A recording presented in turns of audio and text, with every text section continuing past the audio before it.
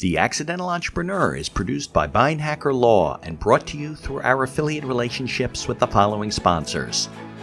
One of One Productions, the New Jersey-based podcast studio that produces and edits both audio and video podcasts. They sell equipment for the average podcaster and have even created a guesting kit exclusively for our listeners. North Authentic, the conscious hair care marketplace offering the cleanest brands from around the world. The Healthy Place, the e-commerce site with thousands of supplements to help you live a healthier life, along with natural solutions for chronic pain, stress, anxiety, depression, sleeplessness, and much, much more. And be sure to support the podcast by ordering some logo merchandise from our online store. Listen to all of our sponsors' commercials later in this episode and follow their links in the show notes to learn more about their products and services. I figured it out. Life does that sometimes, you know? And so I started a company to help other people achieve that same flexibility, that same control. It's not about starting a new business altogether. It's about leveraging the skills you already have and the networks you already have to package those into your own consultancy. So you're still doing the same work. It's a pivot, right? It's just a structural difference. I always say it's the perfect bridge between entrepreneurship and being an employee, because you're not really an entrepreneur necessarily. You're not taking on a ton of risk. You're not starting anything or like inventing anything and a payroll new. And office space and everything. Right. You don't have to take on all that overhead. But at the same time, you have the control of your life, your schedule. I always tell people will say to me, "Oh, but it's so unstable and isn't a full, I just have to do full time. It's just more stable." And to me, the most stable choice I could possibly make is the world that you and I work in. Yeah, exactly. Investing in myself. Right. And then there's a pandemic, and then you get fired, and then you're like, oh, maybe it's not so stable. Not only that, a lot of no full-time job is stable. I don't care how you may think it all is, dispensable. But all dispensable, and you really are just a number, unfortunately. And there's nothing wrong with that. But for people who want flexibility and they want to control where they work, when they work, they want to control their schedule. And I think that's a lot of people. You can still do the work you love. It's just the setup is more of a consultancy. And then you just have to learn how to bring in your own business, which is a really important skill, but it's what the upside is all about. It's what we teach our members how to do. It's all about building a strong referral network, understanding how to communicate your value, which a lot of people don't understand. Because, for example, Mitch, The information provided in these episodes is for entertainment purposes only. It is not a guarantee of success or to be construed as advice of any kind. You should always seek advice from local licensed professionals before making any decisions. The dictionary defines an entrepreneur as a person who organizes and manages any enterprise, especially a business, usually with considerable initiative and risk. People often start a business without much choice, perhaps due to a job loss or just being dissatisfied at work, and they come up with an idea they just know can be successful. They become entrepreneurs by accident. That is to say, their success or failure happens by accident, not with intention. My name is Mitch Beinhacker. I'm a corporate attorney and a business advisor. You're listening to The Accidental Entrepreneur, my podcast about how to achieve success on purpose, not by accident. Join me along with our monthly guests where we share our knowledge and help you get a hold of your business. And now on to today's episode. I'm Erin Halper, founder and CEO of The Upside, and we're a community of consultants and experts who network, collaborate, and share knowledge for the advancement of everybody. All right, Erin. So thanks so much for coming on the podcast. We spoke a little while ago, and then we finally got to do this today. Thanks for having me. Oh, I appreciate coming. It's not like I had to travel to the studio, which is nice, right? Yeah, all 10 miles over there. Right, exactly. Okay, so I want to talk about all what you're doing with the Upside and all that stuff. But maybe we can go back a little bit about, where you grew up and your background with entrepreneurs and the space, because you work with a lot of women entrepreneurs, right? Mostly in that space? Coincidentally, yes, it is mostly women. But it wasn't designed that way initially. I think that's where the need was at the time when I started this 3 years ago. I think that group had the biggest pain points and therefore became automatically the biggest group of clients, and then it just grew from there. Right. But and I know I'm getting a little out of order here, but like if I wanted to interact and become part of the Upside, could I do that as a man business? Of course. Okay, good. All right. Good to know. Okay. So let's go back. No one ever has. No, I could be the first. No, you could be the first, but we don't have a policy, and we're really open to all. It just happens to be all women. Okay. It's like the chamber women's events. Like I can go, but it's designed for women business owners. You would be quite outnumbered, but you are more than welcome to join us anytime. Okay, good. So let's talk a little bit about your background. Tell me where you're from. I know now, I guess through marriage, you're related to a very good friend of mine's family. Let's get into it. Sure. Well, I'll take you back long time ago. No, I grew up in South Carolina, funny enough, but I left. Oh, you didn't know that about me? No, I don't think you told me that when we spoke last. Oh, okay. Well, that is a little nugget of information that most people up here do not know about me. Okay. And I left when I was around 16 because I went to a New England boarding school, and then, college, year abroad, ended up in New York City, like a lot of us up here did. Big life, big city. And I built a whole career in private equity, real estate investments, really all under the alternative investment umbrella. Loved my career, loved the work, loved the people I worked for. But when I was around 30, I had just gotten married and I was pregnant with my first son. And at our 20-week scan, we found out that he was going to require heart surgery. Oof. And it was very devastating, but also putting things into perspective, we were just happy we were going to be able to still have the baby. Right. But this was what, you're 20 weeks into being pregnant?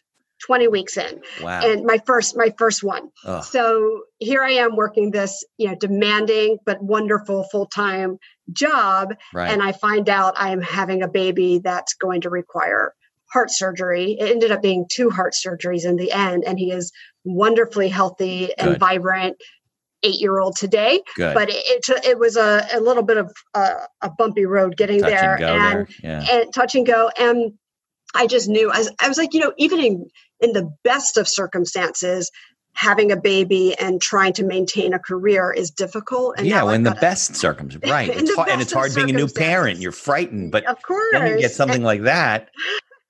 I couldn't even imagine. It was a whole different level. So, long story short, I launched my own consultancy practice so that I could get that flexibility I needed, so I could work when, where, how I wanted, and take care of my son's health and maintain the career that I worked so hard to build and that I love so much. Right. I did that for 7 years. I consulted out on my own, loved it. I made great money, got to work when I wanted, where I wanted, how I wanted. I had wonderful clients. It was something that came very naturally to me, I guess, because I just had that entrepreneur in me to begin with. And you also have that personality that gives people confidence, and it's not like, oh, I don't want to work with this person. I think you give people, confidence. Well, I also had made a name for myself in that industry. I was consistently in that industry, and I carved out a niche in that industry even before I went out on my own. Okay. I already had, I specialized in marketing and capital raising. I wasn't on the investment side or the accounting side. I was very much my own universe always. Right. And it's a function that all hedge funds, private equity firms, they all need it, but they don't always have enough under management to justify a full-time person. So that oftentimes was me. Right. So I had a great run. I actually didn't know anybody else who was consulting at that time. Back, a decade ago, it wasn't as popular as it is today. And then 7 years later, it was 2017. It was right after the latest election.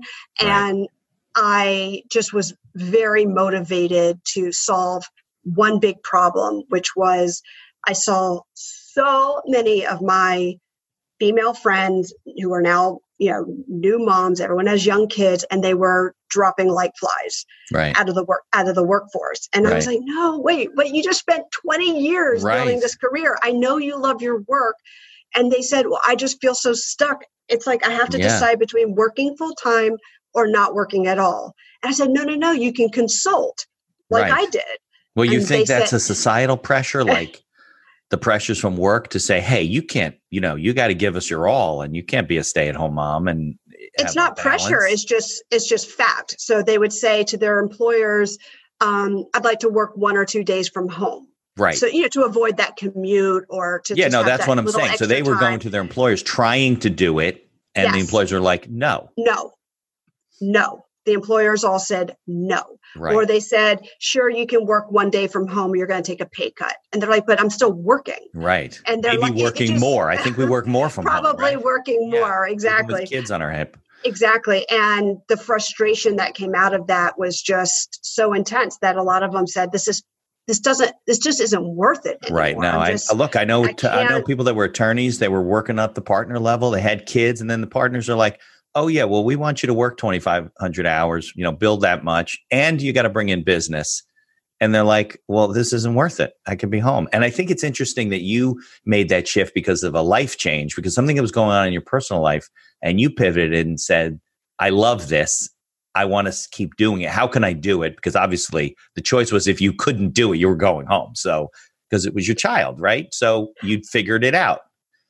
I figured it out. Life does that sometimes, And so I started a company to help other people achieve that same flexibility, that same control. It's not about starting a new business altogether. It's about leveraging the skills you already have and the networks you already have to package those into your own consultancy. So you're still doing the same work. It's a pivot, right? It's just a structural difference. I always say it's the perfect bridge between entrepreneurship and being an employee, because you're not really an entrepreneur necessarily. You're not taking on a ton of risk. You're not starting anything or like inventing anything and a payroll new. And office space and everything. Right. You don't have to take on all that overhead. But at the same time, you have the control of your life, your schedule. I always tell people will say to me, oh, but it's so unstable and isn't I just have to do full time. It's just more stable. And to me, the most stable choice I could possibly make is the world you and I work in. Yeah, exactly. Investing in myself. Right. And then there's a pandemic, and then you get fired, and then you're like, oh, maybe it's not so stable. Not only that, a lot of no full-time job is stable. I don't care how you may think it all is, dispensable. But unfortunately, all dispensable, and you really are just a number, unfortunately. And there's nothing wrong with that. But for people who want flexibility and they want to control where they work, when they work, they want to control their schedule. And I think that's a lot of people. You can still do the work you love. It's just the setup is more of a consultancy. And then you just have to learn how to bring in your own business, which is a really important skill, but it's what the upside is all about. It's what we teach our members how to do. It's all about building a strong referral network, understanding how to communicate your value, which a lot of people don't understand. Because, for example, Mitch, you could tell people, oh, I'm a lawyer. Right. Well, that's a commodity. Yeah, that's a commodity. There's a lot of lawyers. Of course. That's just what you do or who you are. My But training, what's the value you bring? You're going to solve headaches for people. You're going to take work off their desk that they don't feel like doing. You're going to solve problems, and you're going to probably save people a lot of money from potential mistakes that they're going to make. That's really what you do. Of course. And so teaching our members, teaching other people how to communicate their value in a way that speaks to results and ROI, that is all about that. That's what it's mostly about. So when you were doing your own consulting, what kind of things were you consulting on projects? I did exactly the same work I did full time, but as a consultant. You weren't on the payroll. I just wasn't on the payroll, and I was taking on multiple clients instead of working for one person. It was absolutely fantastic. I got to choose who I worked with. If I didn't like somebody, sometimes I would start doing just like a 1-month engagement to see if I really wanted to get in bed with these people. Right. And there were times where I was like, oh, definitely not. Like, I will not be renewing that contract. I don't like the way that person works. And you don't have that luxury when you're working full time. If you don't like your boss or your supervisor, you're taking that baggage home every day. Of course. I was able to choose projects that lit me up and that were aligned with my values. I still keep up. It's been 10 years since I did that. I still keep in touch with all of those clients. But you don't do any consultancy work anymore. Never. No. All the upside. No, all the upside. Any consulting work I do is one-on-one with professionals who want to learn directly from me how to do it the right way. Well, that's like coaching and motivate. Exactly. Right. It's not getting involved in private equity or capital. Nope, you were getting involved in all that stuff, raising capital, growing companies, all that stuff. Raising capital, creating the materials, telling the story, taking very dry, boring data, turning it into a story, something compelling. Investor relations work. I created dozens of annual reports. It really spanned. A lot of them were public companies?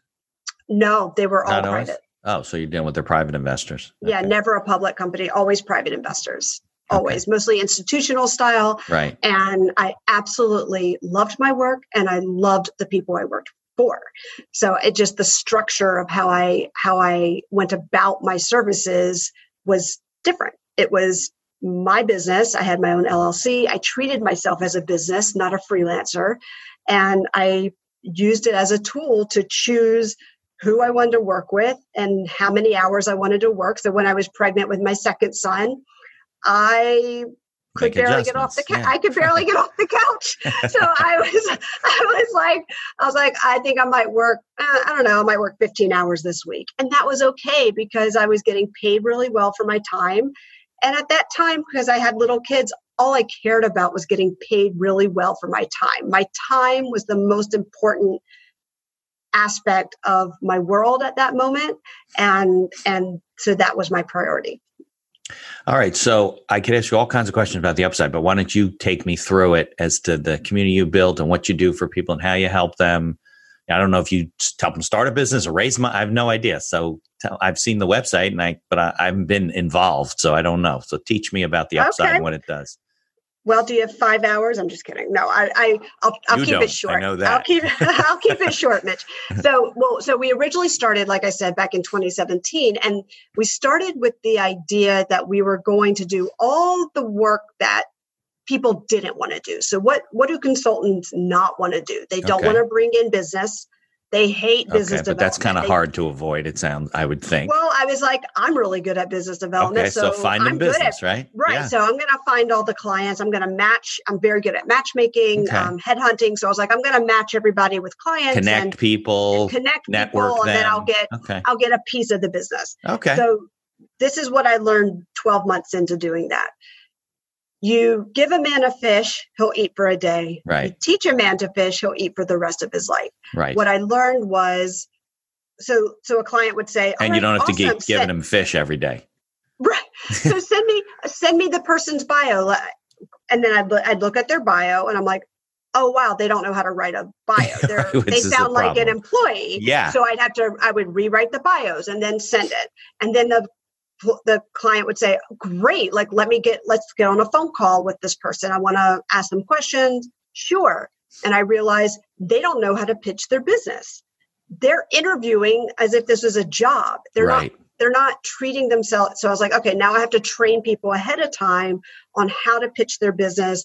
And then after 12 months of doing that, I took a step back. I took 2 weeks off from the business and I redesigned the business so that I could scale all that knowledge, help everyone level up and get their own clients much easier than they did before they ever met me. So we relaunched as a community model. Okay. So we have members pay a fee to be. Well, how was it before? It was just like a coaching model? No, I was getting a cut of the business. So if I got somebody a client and the gig was, $150,000, I might have made $30,000, $40,000 from that. Got it. Okay. But there wasn't any, you couldn't join a community. There wasn't any. No, there was, and they weren't being connected to each other. So sometimes I met hundreds of people. Right. There wasn't a forum to interact or whatever. No. And I was like, oh, I should really connect you to this person because you are in the same industry. I bet you know a lot of the same people. And I'm like, what am I doing? So I redesigned the business as a community model. So we have members and the members pay a fee to be in the upside. And with that, they get an expanded network of quality connections. Right. They also get a collaborative environment that supports and advances their business. And they get tools and resources that level up their business. This is what all three of those are absolutely necessary for being successful as a consultant. And that doesn't mean scaling. A lot of our members don't even want to scale. No, they're like, that's the reason. Right. They're like, I just want to make, $300,000 a year, making, have working control of my life and when and where I want, working with whoever I want. And that's my goal. And that's fine. And that's what most of our members are looking to do. Some members truly are scaling, and they have other products and services. They have online courses, and they have all sorts of other things going on. And some of them have their own communities, by the way. Okay. But mostly the idea is expanded network, collaboration, and leveling up. There are so many best practices that I know, because number one, I consulted for so long and I have oversight on the whole market at this point, that it would be just a shame not to share it with as many people as possible, because the programs, the systems. Not a lot of people would do that, though. That's a passion that you have. The systems that I use, they work. I've never had someone in the Upside come back and say, I tried that strategy and it just didn't work. Never has that happened. Most of our members, they go into the Upside not totally knowing what to expect. And within just months, most of them have either doubled or tripled their rates. They've gotten more consistent clients. They've gotten more long-term clients with longer terms, with better terms. They've completely leveled up their game. And even if they have no intention of scaling, because you see a lot of talk about grow your business. A lot of people, they don't want to grow their business. They just want to get better clients that pay more. Right. Yeah. You don't need to have more work. You just have better work for a higher fee. Correct. So it's funny. I get a lot of people that come to the Upside. They're like, I want more clients. I go, then you're in the wrong place, because we're not all about getting more clients. I'd rather have one client. I'd rather have 2 clients at $400,000 for the year than 10 clients. Than 10 clients it's a no-brainer. It's a no-brainer. So it's interesting how you started out with this idea. I don't know if you had a business plan or you had a marketing plan or whatever you started with. Of course I did, Mitch. But you spent a year kind of figuring it out, kind of saying, is this working? And then you came to the conclusion that, I guess, long term, the way you had it wasn't working for you. Like, you wanted it to be more of a community, and right? I mean, it wasn't work. And to be honest, I didn't go out in that 12 months trying to figure it out. I had it figured out. I just didn't like that business model, because what I learned was it didn't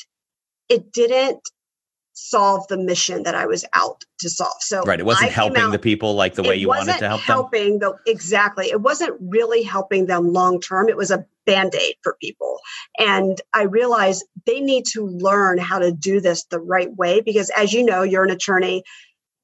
If you can't bring in your own business, you do not have a business. Oh, no question about it. That's why most attorneys are struggling in the country. They have no business skills. They can't develop any kind of business. They have no business development skills. A lot of my friends are going to hate me for saying that, but But that can be learned. That can be learned. That's different than sales. That's different than sales. Right. Business development. I was talking to somebody yesterday. I think it was a podcast. Business development is definitely different than sales.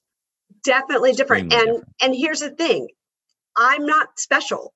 I was always good at business development, but I'm not special. I'm not a salesperson. In fact, anyone out there who knows me knows that I'm an extreme introvert, but I learned how to do business development. Well, it's true. And listen, I'm hiding behind a screen right now. Well, you can see me. I can see you, and that's about it. So who knows who's listening right now? Yeah, but business development, though, is about building relationships and about people having confidence in you. And so how can you be an introvert? It's about because I'm confident. You can still be an introvert and confident. That's true. And I'm confident in my skills. I always knew I was really, really good at what I did. And I knew that I could help my clients move the needle. And I knew how to speak about that's different than sales. So I knew how to speak about myself in a way that communicated my highest possible value. Right. And that is why I had clients I had to turn clients down. I literally was turning clients down because I didn't have the bandwidth to take on more work. Of course. That's the position you want to be in, right? That's exactly the goal. And people get mad at me. Yeah, they were like, well, do you have somebody else you can send me to? And at the time, Facebook wasn't around. It was back, before all the social networks. And I really didn't know anyone who did what I did. And I said, I'm so sorry. Now let me ask you the hard question. Mad at me. Let me ask you the hard question. So let's reflect a little bit, because now you're teaching people and helping people to be that confident person, to network, to develop relationships, develop business. But did it come naturally to you? Did you have mentors? How did you get to that level of, you just like, well, I'm lucky and I was just born that way and I have that personality? I mean, what's your thoughts about it? Looking back on you. I just what part of my special sauce and what I think is my special sauce is I'm just always myself. And I know what I'm good at. I know what I'm not good at. I am not someone who can work a big room. I don't even try. It's not even a skill I want to learn. I'm not good in those situations. I get anxiety, honest to God, like you'll see me hiding in a bathroom half the time at these things. I don't like it and I'm not good at it. And I don't want to be good at it.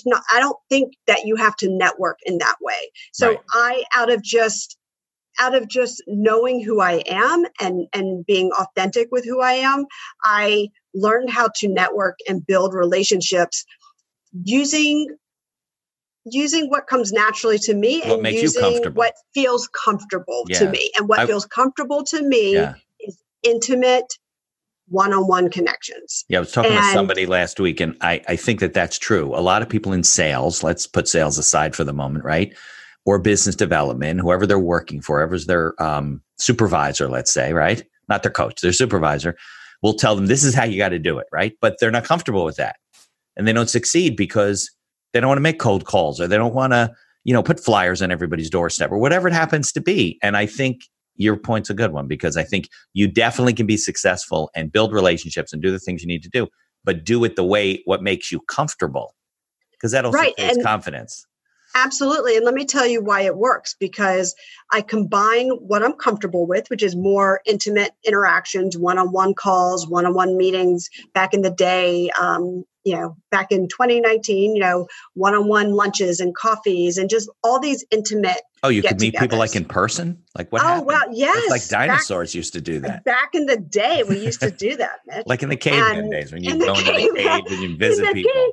Back in the locked in our houses. Back in the 2019 days. But yes, we used to do that with people. But I combined it with one other very, very important tool.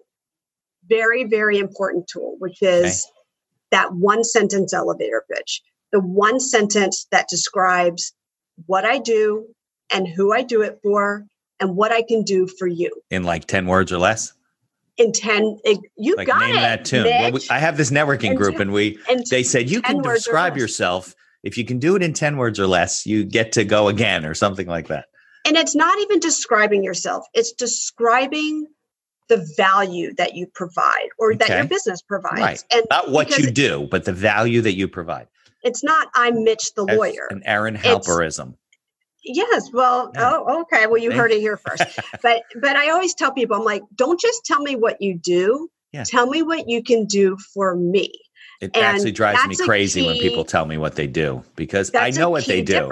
I want to know why they're different and what makes them special. And don't tell me bad things about your competitors. Well, we do this. They don't. I don't want to hear about that. I want to hear about what do you do for people and why. Yeah, that's a good point. So the combination of having that one-on-one, let's say I had 6 one-on-one interactions in a day. Right. Let's say, I lined up 5 or 6 calls in a day over the course of, several months. That turns out to be a lot of people hearing that one powerful sentence, and they all remember. Right. They all remember. And making a list of Erin Halperisms. So I got 1 sentence elevator pitch. You'll hear me talk about that ad nauseum, because I think it is one of the most important tools is refining your offer, refining your offer. A lot of consultants get out there and say, I'm just going to talk to my network, see where the need is. And I'm like, no, you vomit on people. That's what happens. Yeah. Well, it's also they won't remember you. They won't remember what you do. They'll be confused. They won't know how to open new doors for you. So when you're very, very specific, in fact, I worked one-on-one with someone. This is a perfect example. I worked one-on-one with someone yesterday for a coaching session. And of course, like many people with 15, 20 years experience, she could do a million different things. She's all over the place. Because she knows a lot of stuff. Right, yeah, when you've worked for 20 years, you know a lot of stuff. So of course, I'm summarizing a 1-hour session, but at the end of the day, we summarized that she helps teen retailers and brands capitalize on cultural trends. Okay. To inject immediate 7 and 8 figure revenue growth. That's it. That took an hour to get to that. Well, when you have 20 years experience, do you know how powerful that sentence is? Of course, you boiled it down. That sentence will triple her rate. Right. Because before she was like, I'm a marketing and branding. Right. Nobody can put you in a box. They can't put you on the shelf and say, oh, that fills that. Yeah, I understand. But now we know that she specializes in teen retail, which is very specific in a very good way. Right. And we know that she's going to grow my business. We know she's not for like diddly squat startups because she already said 7, 8 figure growth. So I know that she's expensive. I know that she's meant for at least an 8 figure business, probably much bigger. Where every word counts. Every word was on purpose.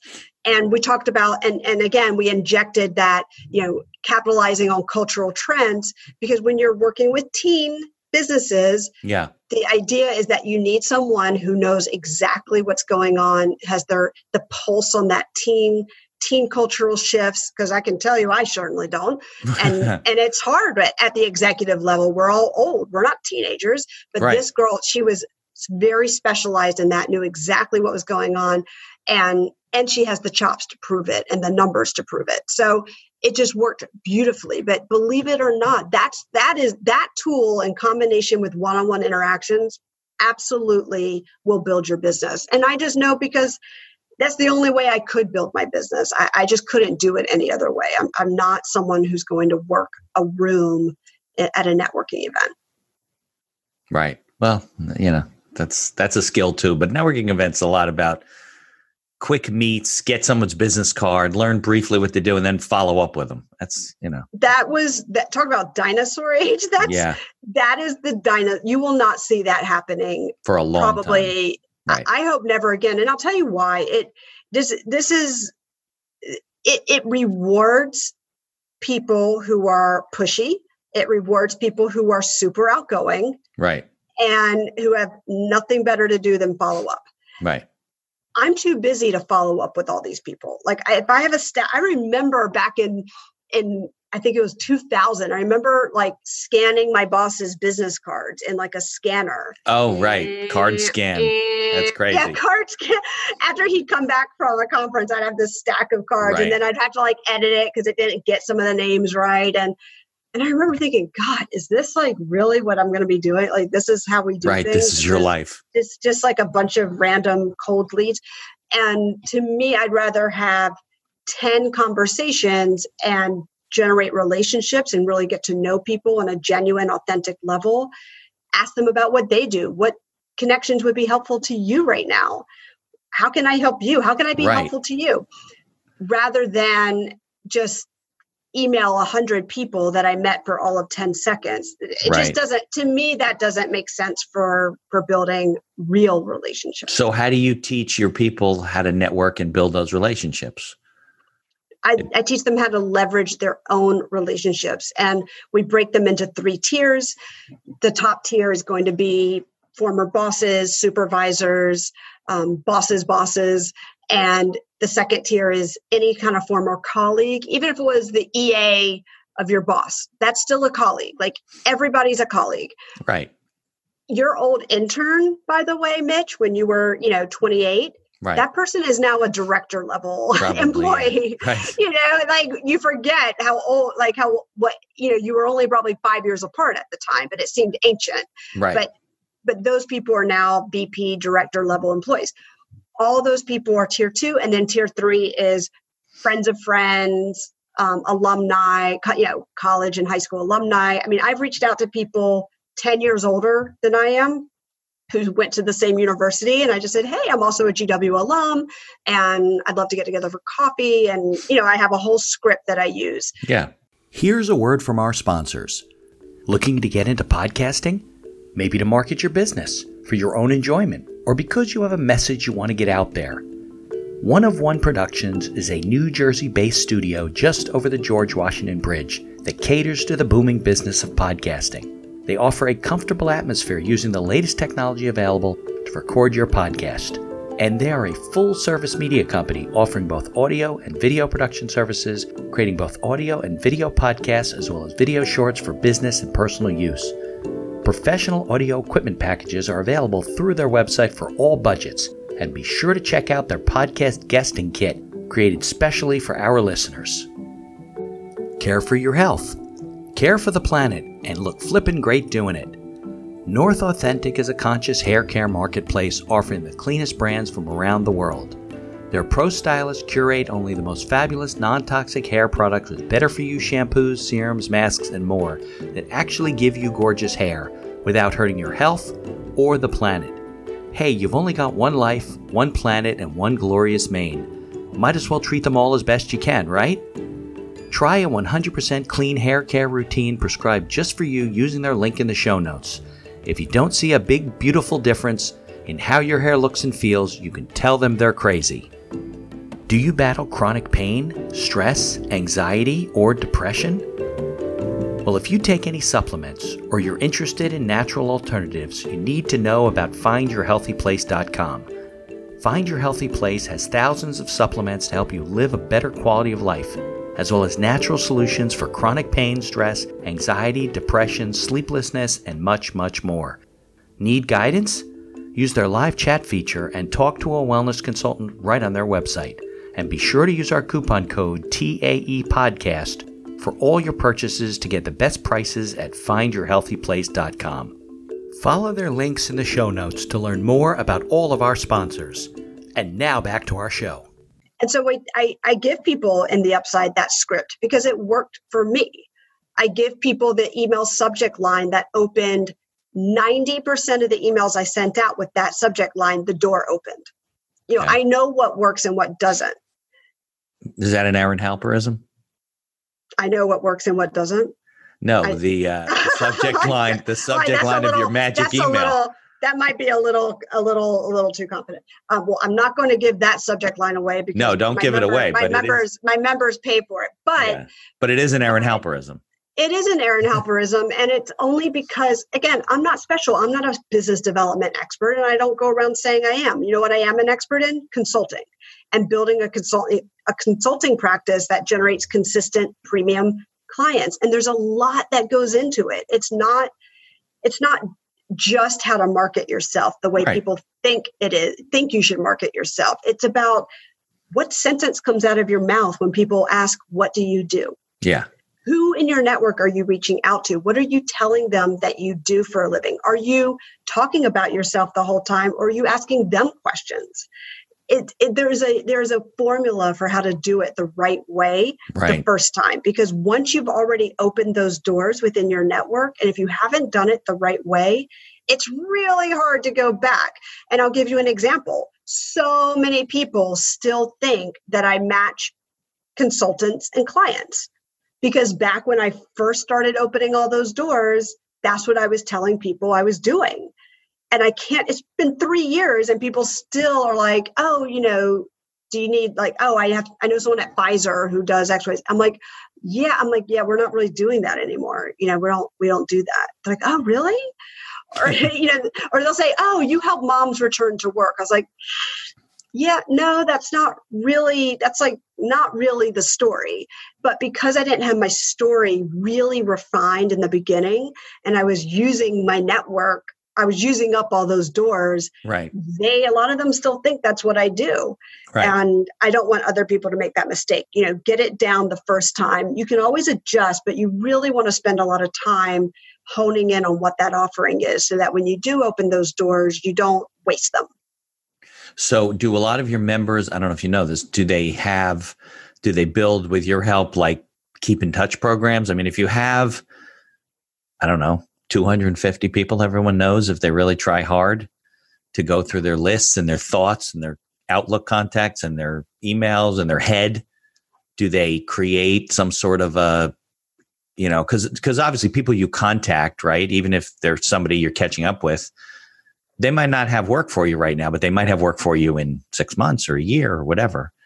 So do your members do something to keep in touch, build a program? It reminds me of a book called Referral of a Lifetime, which is 15, 20 years old or something. And it's just like that. But what you're describing sounds like, okay, don't go to the county chamber of commerce and get all these business cards. You don't know anything about these people. Go to who you know, right? So do they? Go to who you know. Yes. Well, this goes back to that 3-tier system that I talked about before. Right. You're tiering your people of who you know. And just so everybody knows, we give away that system. We give it away. It's a free download on our website. So anyone can go and download it. It's betheupside.com. It's on our homepage. You can just download it and get that system yourself because it works. And we'll put a link in the show notes too. It works really, really well. So the key, what'd you call it? Is that a Mitchism? Keep in touch. Keep in touch program. Keep in touch program. That's not. I didn't make that up. I have not labeled. How do you keep yourself in front of people so they think of you because you talked to them 6 months ago? Something else came up. I don't know. Well, first and foremost, everyone needs to position themselves as a subject matter expert. So you have chosen, Mitch, you're very smart. You've chosen to launch a podcast. So you think I'm smart, but I got you. You're from an upside standpoint and what we teach, you're doing something right, which is you're positioning yourself as a subject matter expert. You've taken the time to launch a podcast, media, something that is very consistent. You're consistently putting it out and you're amplifying your voice and you're getting in front of a lot more people because you are featuring entrepreneurs. You've carved out a space and now people are connecting, not just Mitch lawyer, but Mitch lawyer entrepreneurs. Right. That's true. And you've done that obviously on purpose. It's very, very smart. So we teach our members, it's not just about everyone keeps in touch. I mean, that's a given. You have to keep in touch with people. That's not even something we talk about because to me, that's so basic. It's just a given. You should be doing that anyway. It's way too basic. Right. Where I'm talking about. People don't do it though, Erin. They don't do it. My people do. Okay. Our members do it. Well, now they're part of your group. They're doing that. But I'm saying if they're not, they're not doing it. People are terrible at keeping in touch with other people all the time. Well, Erin says, oh, you know what, Mitch, I didn't even think about it. I hadn't heard from you in 8 months and I sent you that piece of business somewhere else. Well, okay. Well, in the upside, okay, so everybody, one reason why they should do it, right? Everybody knows you. I mean, that's so basic that we don't even hardly talk about it. Right. Because like, why wouldn't you do that, right? Why wouldn't you do that? I know. That's what I say all the time. Why wouldn't you do that? Yeah. Moving on. So positioning yourself as a subject matter expert. So as a consultant, people are hiring you to be an expert in something. Right. Why else would they be hiring you? You are positioning yourself as an expert on whatever skill it is that you've decided to hone in on. So you've chosen to launch a podcast. A lot of our members put out weekly articles just once a week. Right. Content marketing of some sort, right? An article about the industry, something about some insights over the industry, trends, what's working, what's not working, new companies popping up, what people can look for. A reason for people in the industry to stay connected to you and read your content. It's so easy. It's free. If you pump something out once a week, even if it's 3 paragraphs, that's what I as tell long people, as it's consistent, people will start to see, oh, this is someone who is staying on top of the industry. They're listening to podcasts. They're reading books. They read all the papers. They know exactly what's going on because look at all these articles they put out. And that's just one example. And you don't even have to have your own blog. You can publish those articles right on LinkedIn. Right. I mean, talk about like the lowest hanging fruit. And LinkedIn loves it when you do that. They reward you when you do that. They want you to publish on their platform. Especially articles, right? Yeah, so you don't even have to have your own blog. You can just publish it right on LinkedIn and then link those directly to your LinkedIn page. It's absolutely genius and it works. Yeah. And that's just one low-hanging fruit example. So people do podcasts, people write maybe a weekly article, maybe some people, they send out a weekly newsletter. They just every week, once a week, some sort of insights. Some of our members use Instagram as their platform, and they do, one of our members does a live show once a week. It's just a live interview with someone really interesting that has to do with her industry. Right. And she's been growing an audience that way. Right. And people are seeing her, and she says it takes all of 10 minutes to set up. And the 10 minutes is just creating. Well, you do it through Zoom and live stream on the Facebook. It's not so hard. I mean, but she's doing it on Instagram. It's even easier. Instagram TV. Yeah, I've attended a couple of those, right. And she's like, I think it takes me 10 minutes just to make the cover art on Canva. Yeah. And other than that, I literally just hit the button and start. She's like, it's the easiest thing in the world. Yeah. And so it depends on your industry, but just positioning yourself as a subject matter expert with consistent content. After 12 months of doing that, you will see traction and people will remember you. It's really, really important. Yeah. I just picked up I've been picking up a couple of sponsors, like more affiliate relationships, not that they're paying for the podcast, but I promote what they're doing because it helps my listeners. And then we make a little bit of money to hopefully someday somebody will do the editing for me. I don't know. But are you familiar with royalty.com?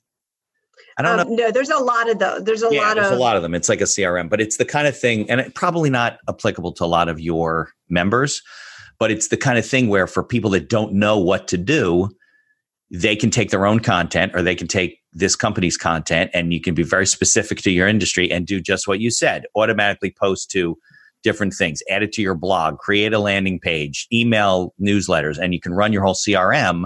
It's not free, but you can run your whole CRM that way with a couple of clicks every day to create yourself as an expert in whatever particular field, health and wellness or travel, or I don't know, whatever you do for a living. So you're right. There's a lot of services out there that people can use, but that's not what the Upside does, right? I mean, it's not like it's a place where you share ideas and you. Correct. And for example, our members have shared that Hootsuite works really well. Hootsuite is right. Is a good one. So that's Buffer is also like Hootsuite. Yeah. So, we talk a lot about HubSpot and Hootsuite. Right. So we also, we have a lot of monthly programming, and the programming is designed on purpose to knowledge share. And we talk about what technology everyone's discovering and using because it changes all the time. I know. I get some of my best ideas. 2 years ago, it's so funny because it's so common now, but 2 years ago, we were having a discussion about what technology is everyone using right now, what's working, like what's really hot right now. And a few people were like, you should really check out Canva. And then there's this thing called Zoom. You should really look at It was around 2 years ago, Zoom? It was around 2-3 years ago. You're kidding. I just heard about it as this pandemic started. Oh, we've been using it in the Upside. Our members, we have a separate account just for our members to use. We pay for a pro level account for our members to access. And we've been doing that for years, but we were ahead of the curve big time. Right. And same with Canva. Canva was brand new a couple of years ago. And now, oh my gosh, I mean, I can't live without this service. Oh yeah. I listened to a podcast for How I Built That. Guy Raz, great podcast, by the way. And he interviewed the woman who started Canva. She sold it for a ridiculous amount of money. And that's how I started doing the artwork for the podcast and different things for Pinterest. And, it's funny. It's very, very valuable, especially for solopreneurs and especially for people who only for people who aren't designers. I mean, I have Adobe Suite. I never even use it anymore because Canva really makes it easy. Everything I need to do. And it's not a graphic designer. Well, I am. I do have you don't those want skills, it to be your career. But I don't want to spend 3 hours doing something when I can just do it in Canva. It's not necessary. Canva is a shortcut for sure. Yeah. But it works. It gets the job done and it's amazing. It's easy. It's quick. It's perfect. That's true. I mean, but they're always coming up. There's new stuff. I mean, MailChimp didn't exist a couple of years ago. I used that. Now I'm switching over to this. There's other CRMs. You want to see what people are using it and how they're using it. And It's good for how a they're forum. using it. It's very good for a forum. So that's just a tiny piece of the knowledge sharing. But we just got off we call them industry circles. We just got off an industry circle yesterday where we were talking about and sharing ideas about trends going on in that particular industry. It happened to have been a retail. It was a retail e-commerce fashion beauty circle. Okay. And just talking about where's the uptick, who are customers buying right now and why, and the information that we shared on that call. Again, people are going to be listening to this podcast much later than today. It's June of 2020. So we are talking about how consumers are buying beauty and skincare. E-commerce is exploding because of this whole mentality, and it is an American mentality, by the way, but this whole mentality of I deserve it. Right. I deserve it. Yeah. Purchases under $100 that make people feel good. Right. And so with that knowledge, our members for the next month are going to be approaching clients, approaching businesses and saying, I want to help you tap into this trend. Staying on top of trends, taking an hour out of the month to share those trends with other people in your industry who are also consultants. And so all of you can go out to your own networks and say, pivot how you're pitching your services to capitalize on the trends that are going on right now. It's very powerful and it's very valuable. Okay. So how do people participate in your community, in the Upside? Is it a place? They can't go to anywhere right now, but is it online? Is it on Facebook? And it never was, Mitch. No, it's always been virtual.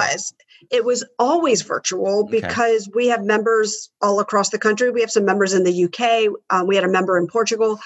You never had like a 3-day summit boot camp? I did. We but did virtually. Actually. No, we did have an in-person. It was fantastic. That was almost 2 years ago, but we did have an in-person. It was absolutely incredible. We hope to do it again, not anytime soon, obviously, but we definitely plan to do it again.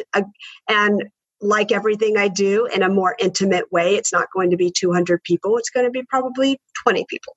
Right. And who are, and that'll be the space we have. But it was always virtual. It was designed to be virtual because it's not necessary to be, we all work virtually anyway. Every one of us works remotely. Yeah. So there is that's how it fits, right? Yeah, it all fits into the same culture. And I laugh because there's so much, when COVID first broke out in March and April, just article after article, all about working remotely and being productive. I'm like, okay, but that's your world.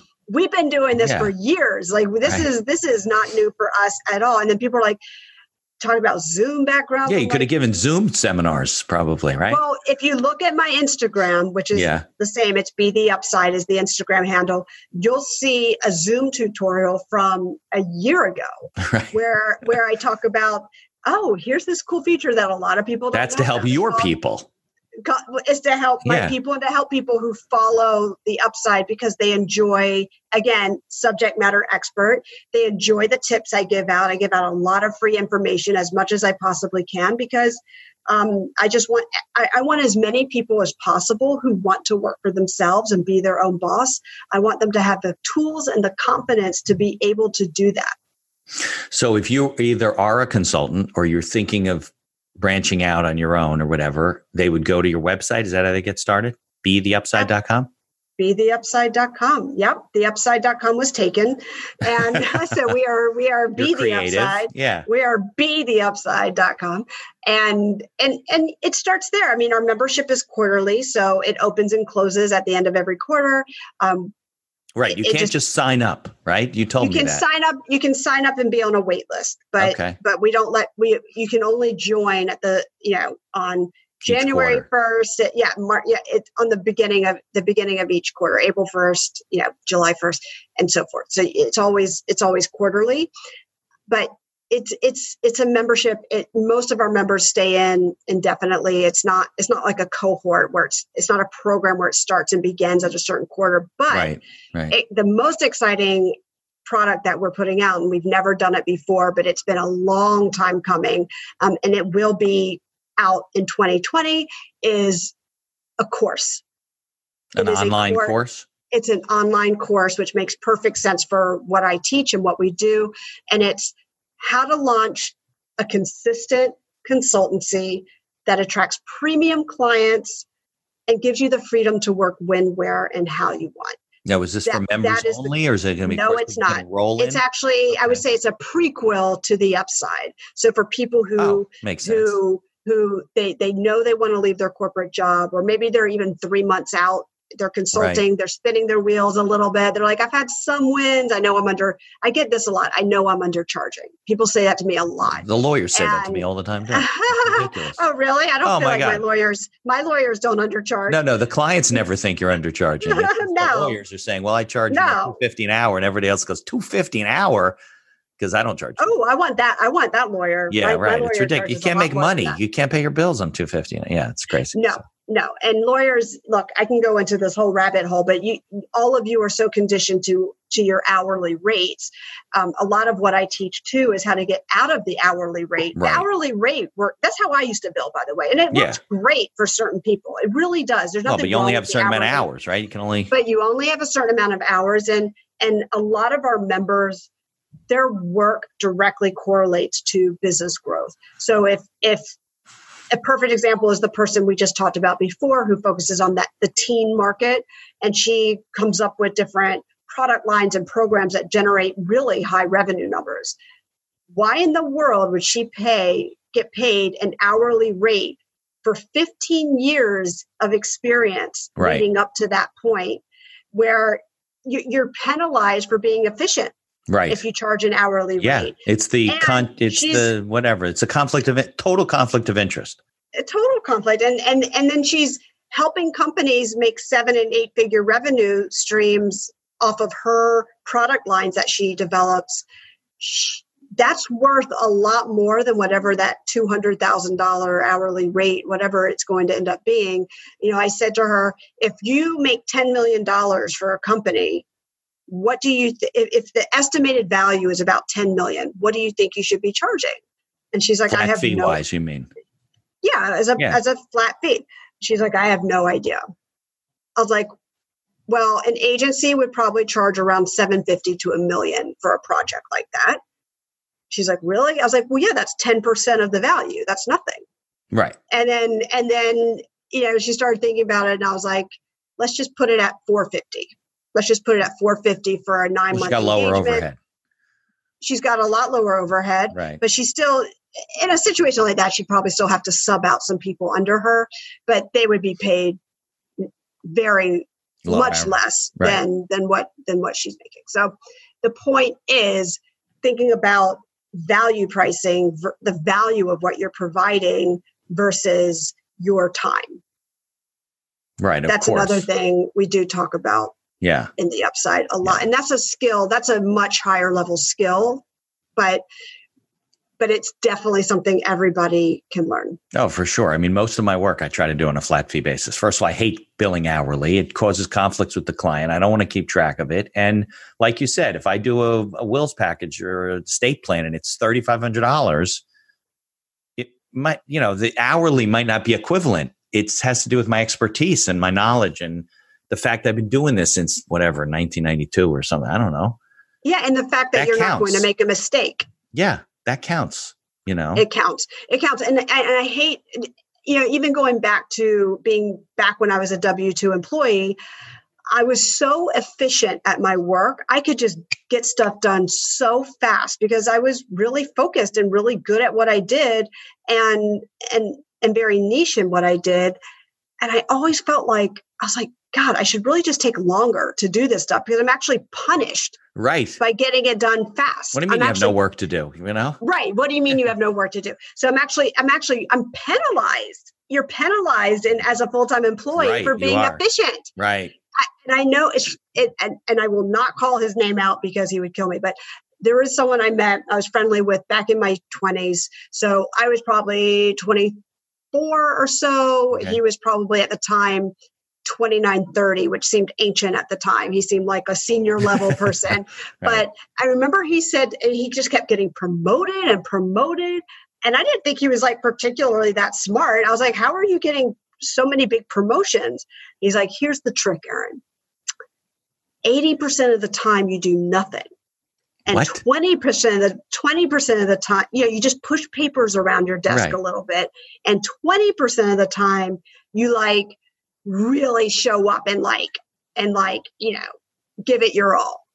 And I said, what? That doesn't make any sense. He's like, well, I just got promoted at a Fortune 500 company. And so it makes sense. You tell me what makes sense, right? He's like, you will be punished if you put in all your effort all the time. You will not make it. You will be punished. And now I know what he means because it's totally true. That is nuts. But I guess it's now true. That's not true I do want to point this out. That is not true for everyone. Right. Anyone who falls under a more marginalized audience, 1,000%, you cannot get away with that. This was a white man, this was 20 years ago. Right. You can't get away with that if you're a woman, if you're a person of color. Why? Because you're more under the microscope, you think, or anybody in that category, which you are not, anybody in that category would tell you that you do have to work twice as hard. You have to prove yourself more. You can't make a mistake. I was always the only woman. Anytime we traveled in business, because I worked in that field of real estate investments and private equity and hedge funds, I was always the only woman when we traveled. And I didn't mind it. I loved my colleagues. We still have great relationships. But when they went out and got drinks, I never had a drink, or I sipped the same one the entire night. And they were like, "Oh, Erin, we know you party. We know you go out. Like, why don't you have a drink?" Right. And I said to them, I go, because it only will take one time for me to slip up. And you guys will You'll never post it on Facebook. Well, that was before Facebook. Oh, good. But seriously, that's what happens, right? You'll never let me live it down. Right. You guys just look funny and you're so cool and having a good time. If I did what you did, no way. My career would go on a totally different path because I'd be that person. Right. And I can't afford to do that. I can't afford that. Right. And they acknowledge they kind of said, "God, you're right." And I said, "But it's fine. I'm cool. I'm having fun. Just because I don't have, my shirt off like you do and I'm sweating." Right. And that is a true story. Shirt off, sweating, a lot of drinks. I don't have that luxury. Right. Yeah. No, I think people learn that the hard way. And people learn that the hard way sometimes. Well, I learned it watching other people. Yeah. I learned it watching other people, and I was like, wow, they're still talking about that time that such and such did. Mary, that Mary had one night where she was a little bit off, and they are still laughing about it. And we just don't have that privilege or that luxury. So maybe one day we will, but certainly not now. And that's just a very small example. It really permeates pretty much everything. Yeah, I'm sure it does. It does. I think I'm conscious of it, but I'm not obviously not as noticing of it as a male. Now I notice how hard it is to be a white male because everything's blamed. Oh yeah. Let me get my violin out and play you a sad song. No, but it's also, I'm not complaining about it because I took that into my own hands. I said, you know what? Fine. I'm going to leave the 9 to 5. I'm going to redefine the 9 to 5. I'm going to start my own business. And now I have control of how much money I make because I have control of my rates. Right. And if you don't want to pay my rates because you don't want help raising, $2 billion in capital, then you don't have to hire me. But you're saying you want $2 billion in institutional capital. Well, that's not free. Right. And I can help you get there, but these are my rates. Right. And if you don't want to pay it, you don't have to. Yeah. That's your choice. You have to decide if you want to raise that capital or not. So I got to have the control back in my hands, and it allowed me to do anything I wanted, anytime I wanted. But it takes a certain level of confidence, which is, I guess, what the upside does, right? Because it takes a lot of confidence. For me too. I walk away from clients a lot of times because I'm like, listen, this is what I charge. And if you want to go somewhere else, there's other people you can go work with. You got to be able to walk away. But a lot of people don't. Oh, they got to, I don't want to lose that, or it's my opportunity or whatever. They're not confident enough to say no. They may not be confident enough to say no, but one thing I teach all Upside members, and this is a great piece of advice that whoever is listening to this call should or this podcast should really absorb and pay attention to is all clients are not created equally. I see a lot of people say, well, isn't it better to have something rather than nothing? Right. And my answer to that is absolutely not. So if you have a client that's taking up, we'll call it 20 hours a week of your time, and you know that they're like, you're way undercharging them. It's not an awesome client. You love working with them because you're passionate about whatever they do, blah, blah, blah.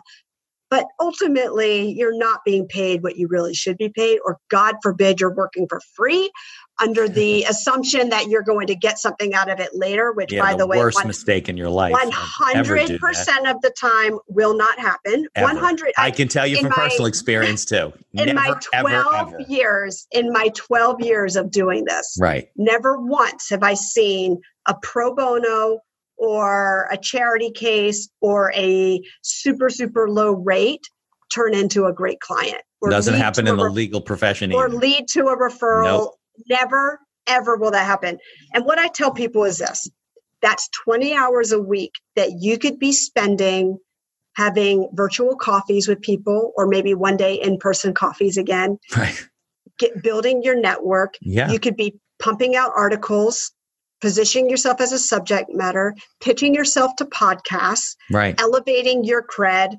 You could be spending that time building the back-end marketing funnel of your business so that you can generate premium quality clients, but instead you're spending 20 hours a week doing nothing. And then the other excuse I hear is, oh, but it's like, because I'm building my case studies and my portfolios. What? You've been working for 20 years. How long are you going to be building this? They're like, yeah, but those were employers. I'm like, it doesn't matter. It doesn't matter. Who cares? That's just the structure under which you worked. If you were W-2, 1099, LLC, it doesn't matter. It's still work that you did. It's still results that you generated. Yeah, Erin, but I did that with a team. We know that. We know. I met somebody once in the very beginning stages of my business, and she was like, I was part of the team who helped launch Open by American Express. Okay. Now, that's a huge success. Open by American Express I remember when that first came out back in the day, early 2000s, it was so novel. It was so cutting edge. It was really different, really cool. We had never seen something like that before. And I always thought, oh, whoever came up with that, I hope they got promoted. She said, well, it was a whole team. I'm like, but we know that. No, we know it's assumed it was a whole team, but I can assure you that my male colleagues would say, I spearheaded the Open by American Express concept back in 2000. Right. We know you alone did not do that. It is assumed. Right. Just like when you read someone's bio and it's written in third person, we know you wrote it. But I still want to see it. I still want to see it in third person. Right. Do you know what I mean? There's like no, you don't write that in first person. You'd be surprised. That's sad to hear. I'm sorry. You'd be surprised. It's okay. We try to teach our people the right way to do things, and that is true. It's we know you wrote your own bio. We know you did it as part of the team, but having the confidence to own your part. And there's a great story. And I don't know the names of the people, and they're not even relevant to begin with. But back in the day when we were putting, the first men on the moon, and the press came in and they're like, wow, like Neil Armstrong and, Buzz Aldrin, like, interviewing all these people.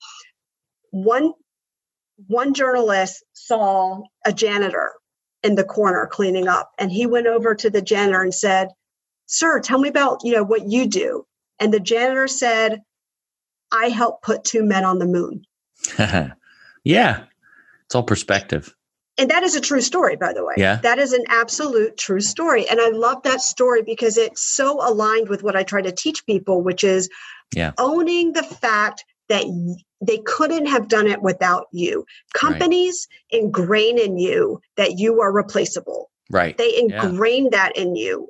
In all the corporate culture that we grow up with. Yeah. But ultimately, you helped create that winning product. You helped raise that capital. Do you think I didn't raise $2 billion on my own? Of course not. That's crazy.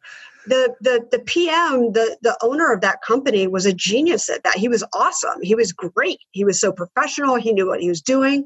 But could he have done it without me and what I did? I don't know. I think my contribution was really, really big. And I think he would say the same thing. Does it matter?